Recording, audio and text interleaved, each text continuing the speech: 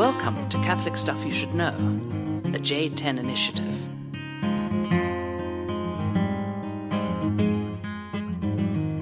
Welcome back to Catholic Stuff You Should Know.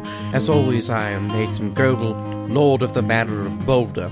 I am here with my compatriot in arms, Joseph Doman of the House of Habsburg. How are you, Joseph? How long are we going to talk like this? As long as people realize that they're listening to Catholic Stuff You Should Know. What a wonderful radio voice you have. I know.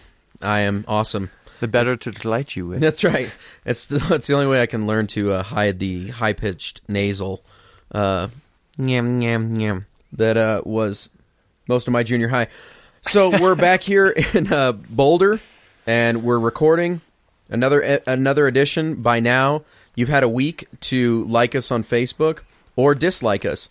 Every dislike will necessitate that we add another week to the podcast and make everyone wait. That's right.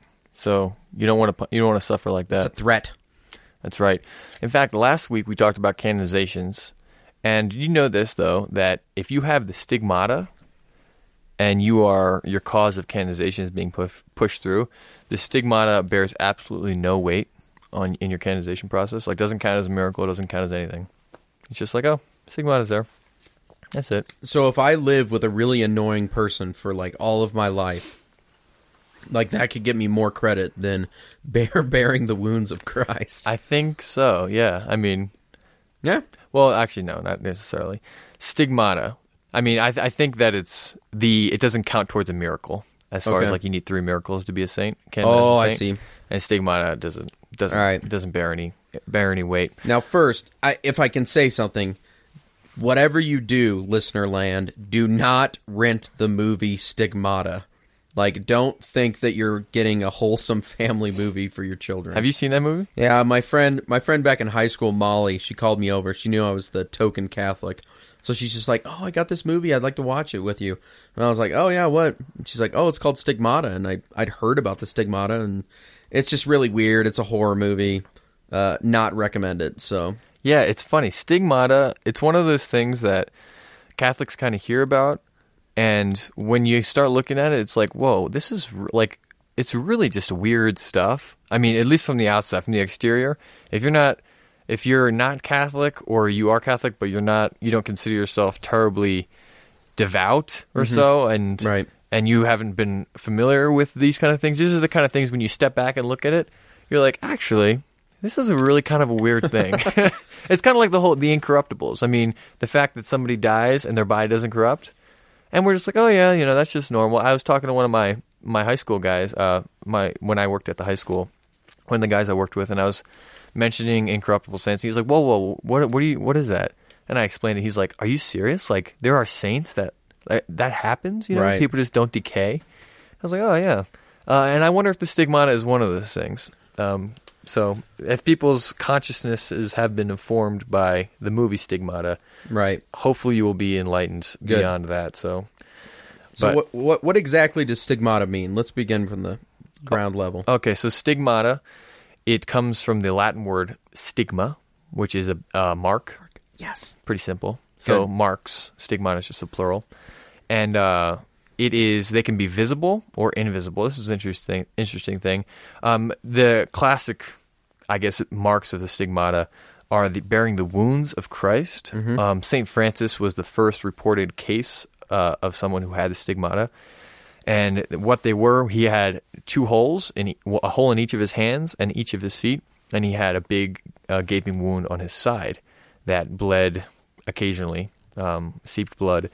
And it sounds pretty graphic, but this is just the case. They're the wounds, and they're not caused by, natural things.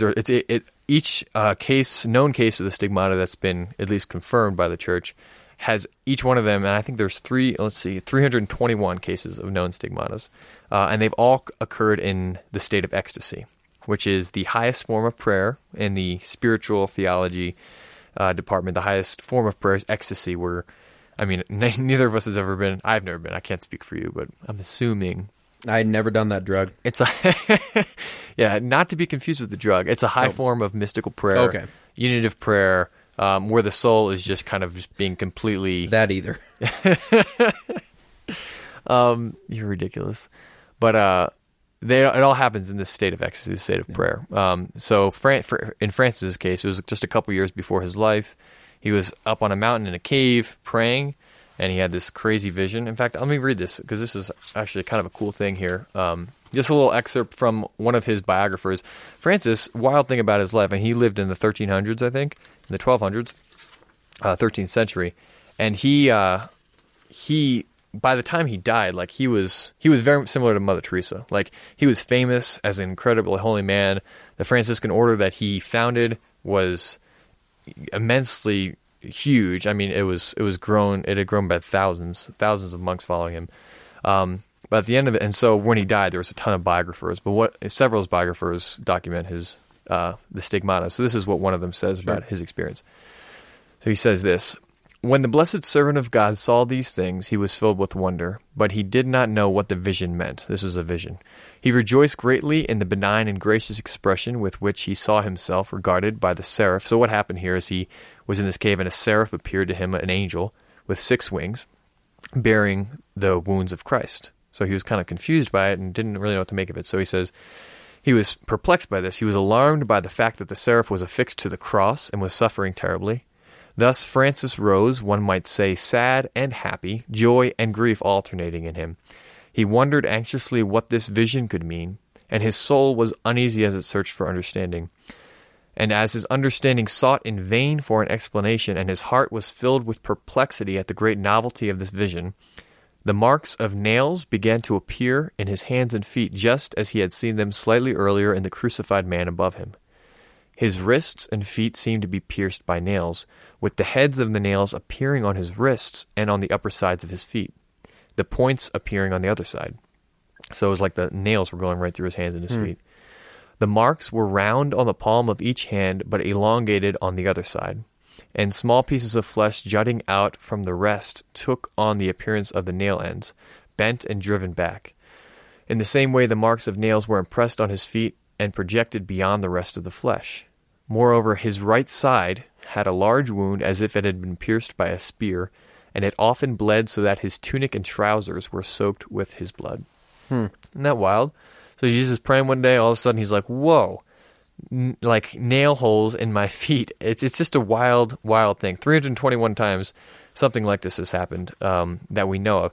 But it's not something interesting about the stigmata. It's not always necessarily in the hands and feet. It can be anywhere. There's been cases of saints having the crown of thorns, just thorns, or maybe just one thorn that just supernaturally appears there. Is that Saint Rita? Oh, I forget. I think she had the She had a thorn in thorn. her forehead for. That might be right. That sounds right, actually. But it can be anything, and they can be visible or invisible. So the common element here is that there are wounds with which the person who has them suffers. So you wouldn't have the wound. It's not a stigmata if somebody bears the marks but doesn't suffer, like they don't hurt him or her immensely. So I mean, because the point of it isn't God wouldn't supernaturally put a mark there that doesn't cause them any suffering. Because that would just give you pride. It's just like, whoa, check this out. Like, Right. This is, I mean, the people who bear the stigmata, it's a radical participation in the sufferings of Christ. And it's not like a pleasant thing. They're not just like, whoa, this is great. In fact, a lot of saints were embarrassed by, they're like, Padre Pio himself tried to, hid them when he had gloves on. Yeah. And he got embarrassed. He didn't really show people much. And St. Catherine of Siena, she had the stigmata for years. And she was embarrassed by them, and so she just prayed and prayed and prayed that God would take it away, or at least allow her to suffer the pain of the stigmata, but take away the visible manifestation of it, and God answered her prayer. Wow. And so, I mean, that happened with a few other saints as well. So it's interesting, but the common element is that it's visible or invisible, some sort of mark or supernatural inflicting of a pain that is for the sake of bearing the sufferings of Christ with him. So it's a pretty wild thing. So here's another question. Like, so what's the deal with this? Like, why is God, I mean, if God loves us and the people who love him the most, like St. Francis and St. Catherine of Siena, why is he stabbing them with nails through their hands and feet? I mean, what's the deal with this? Oh gosh. It's kind of like what Teresa of Avila said. If this is how you treat your friends, it's no wonder you have so few. That's right. So, well, I think it was interesting what you were talking about, that they have to bear the suffering, because it can't just be the mark itself, because Christ didn't just have the mark of the nails without the suffering. Because we've been talking in our Christology class that he did really suffer, and that Jesus like actually went through the physical agony, and so it's a participation in his humanity, right? And in like the reality that he did suffer for us, and that through his suffering, we have been made new. Yeah, I mean, it's really, to get to the bottom of, to really talk about the theology of the stigmata, really just go straight to the theology of suffering. And this is something that's very particular to Catholics. I mean, for the most part, and in my limited, and I say this with a very limited perspective, but I have some perspective, and it's very easy for many Christians, non-Catholic Christians, to kind of sidestep suffering. Jesus suffered for us, but we don't have to suffer. You know, Christianity is not about suffering. It's about being a good person and being blessed and prayer and, you know, and loving people, which is true. But Jesus is the one who taught us how to love, and he did so by suffering. And we always want to separate, I mean, our human nature and our fallenness, we always want to separate. We want love, but we don't want to suffer. And my dad, he gives a wonderful talk to married men just about how to be a father and how to be a husband. And one of the things that he does, he just writes on the board, sacrifice. And he just underlines it and he says, you're not getting around it. You know, if you want to love your wife, if you want to love your children, that's what it takes. I mean, love and suffering, to suffer is to love, and to love is to suffer in many ways. I mean, we can suffer and become bitter and not loving it. But to truly love someone, you're willing to suffer for them. John Paul II had a friend once who he said this to. He said, well, we really don't know each other yet because we have not yet suffered together. And we know this from our experience. I mean, think about like a football team, you know, who goes through hell, or Navy SEALs. I mean, they go through this intense training, Buds Week, all these things, and they become fused together because of the suffering they've endured together. I mean, this is very analogous. This is very analogous to how Christ suffers for us. But there's something similar there that we can look to, that suffering fuses us together, and through suffering we learn how to love, and we learn obedience, just like Christ did through what he suffered. So the one who has the stigmata, before they even have the stigmata, there's some sort of intense unity in prayer with Christ. I mean, there's an intense. I mean, St. Francis was an incredibly holy man. He didn't get the stigmata until 2 years before he died. So I mean, this is something that comes after their soul has already been united to Christ suffering on the cross and out of love for him. And this is interesting because our body and soul, and we're always coming back to this on the podcast, it's so united. We always try to separate body and soul. I'm just a body, I'm just a soul. No, like, we're really, a human being is a body-soul composite, and the two are always together. You know, that's why when we do things with our bodies that are sinful, it affects our soul, you know, and vice versa. When we do beautiful things with our bodies and we love, it affects our soul. And when the soul is so united in love with Christ, the stigmata is just like a bodily expression of that. That's a grace. It's not like a scientific, natural, like, you know, you put this equation of how holy you are and eventually you just should be getting the stigmata or be incorrupt or something. This is a divine gift, an initiative of God, but it is a reflection of the reality that our souls are to be united with Christ on the cross. So, I mean, that's just a very surface level kind of base explanation, I guess, of the theology of suffering that underlies the stigmata. And through suffering, there's a whole aspect of redemptive suffering. You know, St. Paul talks about in the scriptures about completing what is lacking in the sufferings of Christ. You know, Christ suffered for the salvation of the world, and Paul talks about we got to complete what is lacking. And what does he mean by that? And a lot of, you know, this is one of those. I mean, the Catholics have Bible verses that we kind of shy away from because the Protestants use them so much, and Protestants, this is one of those Catholic ones that some of my Protestant friends, I'll ask them about, and they're like, yeah, what does Paul mean when he says we have to make up for what is lacking in the sufferings of Christ, you know? Yeah. And what the tradition of the church is, at least, and how the fathers would interpret this, is that what's lacking in the sufferings of Christ is my suffering. because as a Christian, I am made a part of the body of Christ in the church, and to be a part of the body of Christ, I have to enter into his death and to his resurrection, and by his death enter into the resurrection with him. So we're baptized and we enter into his death and resurrection in baptism, but we live out our baptism by loving, and we love by suffering. And so we, in some mysterious way, participate in the salvation of the world by uniting our sufferings to Christ. And it's I mean, this is like so central to what it means to be a Christian, what it means to be a Catholic, because this is what we do in the liturgy too. I mean, that's like a whole other thing. But when we go to the liturgy, we don't just kind of come and watch what's going on the altar, and the body of Christ is there, and Christ crucified is present in the liturgy. But we bring our very selves, and we unite. We bring ourselves in the offering of the Mass. We bring ourselves to the altar, lay our own sacrifice on the altar, and then the Holy Spirit transforms that sacrifice into the body and blood of Christ. It's a beautiful mystery, but this is so central to our faith, the theology of suffering.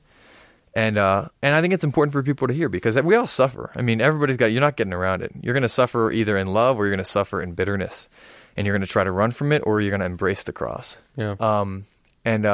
But it's good for people to know, like, okay, I can do something with my suffering. I can allow this suffering to be a way that, like, Lord, what are you? How can I learn more about you through this suffering? Whether it's my boss driving me crazy, or my kids driving me crazy, or my husband driving me crazy, or some sort of sickness, or some sort of financial difficulty, whatever difficulty we encounter, and whatever way we have to trust, and that it's causing us pain, discomfort, whatever, we can take these sufferings, bring them to the cross, bring them to the Mass, and unite them to Christ. And so this is what the stigmatists would do. And then at a point where, in their spiritual life, where they're so united to Christ, these wounds appear, and it's wild. So anyway, that's a theological explanation of it. But well done. It's pretty wild stuff.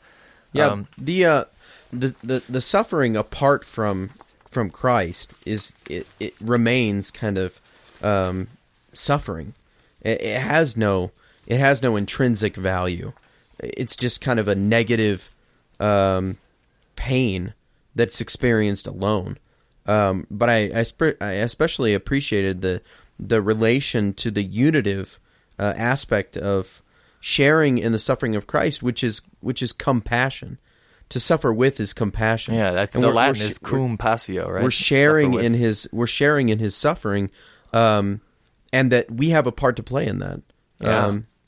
And he not only do we have, like, he desires that. He desires that we would somehow participate in the great work that and that the beauty of the cross, which is his whole. That's what Jesus is all about. He came so that he could suffer and die. Yeah. Because it's through suffering and dying that he, like a husband for his wife, suffering for him that's how he loves her. Well, and a wife who labors for her children. I mean, same way. No mother would say that she didn't experience suffering in bringing her children to new life. Well, epidurals. I mean, my sisters. Some of my sisters are all about it now. They're like, my sister Alicia. Oh gosh, she's gonna get mad at me for saying this. You never admit the epidural. No, but she had. I mean, she has 9 children, and I think 8 of them were natural births. So I mean, she gets one. She gets one, and she's like, I'm not going back. I've done natural enough. But they still had to go. They still had to go 9 months. Heavy laden. Yeah, that's true. You're not, and we speak of this with fear and trepidation. Any woman listening to this who's born children is like, you don't even go there. You don't even know what you're talking about. Yeah, that's true. Yeah, please don't inflict suffering upon us. Have mercy on us celibate seminarians. So just a few other small things about the stigmata, just more on a natural level, because a lot of people will look at these and be like, okay, what do you do with this? Even like non-Catholics, or non-Christians, non-believers, what do you do with this problem? Do they try to explain? And there are people who try to explain it with natural causes, or maybe they inflicted this on themselves, or psychological things. And there's been studies. In fact, Padre Pio, who's now Saint Pio, was an Italian priest. In fact, I think he was. I might be wrong in this, but I think I've heard this. I couldn't find this when I was doing research. That he was the only priest to bear the stigmata, at least who was also canonized as saint. Saint Francis wasn't a priest; he was a deacon. And most of the stigmatists were actually women, because women in general seem to be holier than men. Our churches are filled with women. Not that there's not holy men, but but there's a lot of women stigmatists. But Padre Pio was the only allegedly the only canonized priest who was also a stigmatist. But he died, I think, in 1968 or so. Yeah. He had the stigmata for 50 years. So, I mean, when he was, I think, 20-something, Wow. he got the stigmata. And it went away for a brief period and then came back. But, I mean, he died in 68, so there was, like, numerous medical studies and all these things. And they didn't know where, and his wounds were very particular. They were, like, perfectly round. They had a sweet perfume that came from them. In fact, Padre Piro's burial place right now, you go to his body, where his body is, and there's still an aroma of roses there. But his hands would smell, have a sweet perfume there. And this is the three kind of like inexplicable things with the stigmata that, not just with Padre Pio, but with any stigmata or many stigmatas that seem to be unexplainable, or at least perplexing at the very least. Stigmatists. So number one, none of the physicians could succeed in curing them. They're incurable. They couldn't take, no matter what they did, bandages, ointments. They usually didn't, Padre Pio's wounds never got infected, but they were also never cured. I mean, that's very wild. It's very mysterious. And on the other hand, and this is similar to what we just said, they didn't give off a foul odor, these wounds, which a lot of human wounds will. And in addition to that, many of them, not all of them, would give off a really pleasant odor, which is pretty wild. One of them gave off an incredibly foul odor, actually. That was a St. Rita. Oh, she had the thorn detached on her forehead. You were right about that. But hers was apparently unbearable, which would be really... Can you imagine being this sweet little nun who's, all women in some way care about their appearance, let alone how they smell, And if you had some wound that was just, like, unbearable for people to be around... And it's like, thanks a lot, God. Like, this is thanks for letting me participate in your sufferings more. Vanity of vanities. That's right. I'm sure she didn't let it get to her too much. So that's why I'm not Saint Rita, and she is. So yep. So that's all I got, man. Crazy. It's wild stuff, and there's a lot of good stuff on here. We're only really touching the tip of the iceberg here, but stigmatas, they're super weird, and I mean. Really pretty Catholic. Rare and really Catholic, but also really remarkable and amazing. So, yeah, do we got any emails? I got one here. Check it out. Let's do an email. We haven't done an email in a while. We didn't do any emails last time, did we? I don't remember. I still don't have the password, so... That's right. Don't email me, because I won't know. And apologize to all those emails I have not yet returned, but I'm getting good. I'm only down to 30 in the box right now, so I'm pretty... I should be able to... 15 of those are from a certain... teacher at our seminary, so that's right. I won't mention any names, but Terry Wright, please stop emailing us. Dr. Terry Wright. Dr. Terry, I'm just kidding. So this one is from Amber. Amber says, I recently found your podcast while searching for Stuff You Should Know, which is a wonderful coincidence. Stuff You Should Know, for those who don't know, I used to refer to it as the Father podcast. Stuff You Should Know is one of the more popular podcasts out there. And so when you have a name like Catholic Stuff You Should Know, this might happen a lot. So she heard about us while looking for Stuff You Should Know and thought that I would try out an episode. I ended up downloading all of them as far back as iTunes went in about September 2010, and am currently on February. Anyway, she says she was raised as a Protestant. My dad was raised Catholic along with his 11 siblings. Got my family beat out. So even though my parents and siblings and I went to various Protestant churches, I grew up kind of a half-breed. I went to a Catholic college, Duquesne University in Pittsburgh. A few years ago, one of my best friends who is Catholic convinced me to attend Mass with her, and I've been going ever since. Very cool. I get more out of it than I did with any of the different denominations of Protestant churches I've been to, and I had thought off and on about converting but never did anything about it. So she didn't convert, she would just be going to Mass. So now the issue has come up again with my boyfriend, who is Catholic, about getting married someday in the near future, and he wants a Catholic wedding. Bum, bum, bum. And I know my dad wants a Catholic wedding also. It's been on my mind for a while now, and I think stumbling on your podcast wasn't a coincidence. I've learned a lot from you guys, and I think I'm going to start looking into those RCIA classes soon. Keep them coming. Amen. Amen. That's awesome. Amber is the color of the energy. Welcome back. That is super cool. Yeah, I actually think that there's more people who come to the church from marrying Catholics than for any other reason. Isn't that amazing? Yep. But that's awesome. Man, God's doing some crazy things. Yeah, Stuff You Should Know. Check it out. Yes, look for Stuff You Should Know, and you might find us too. Yeah. Right underneath it. So, Amber, thanks for the email. That's right. Please email us CatholicStuffPodcast@gmail.com. We love getting them. I will respond to your email. And you can also find us on Facebook. Like us on Facebook. That's right. Right, Nathan? I am hoping that all the kids at Matchbuff High School, I was just blessed enough to give my first ever high school lecture this Thursday to Matchbuff 7th period. Who thought you were hilarious? Nah, they didn't laugh. I don't even think they all picked up their bucks and ran out of the room as soon as the bell rang. So, but you know what, guys? You're pretty cool. Keep the faith. Oh, the shout out to Matchbuff. I should probably do that too. Matchbuff was the school I used to work at before seminary. But I digress. Facebook, Catholic Stuff Podcast. I'd love to hear from you. Yeah, by now we're already saying, and with your spirit, so peace be with you.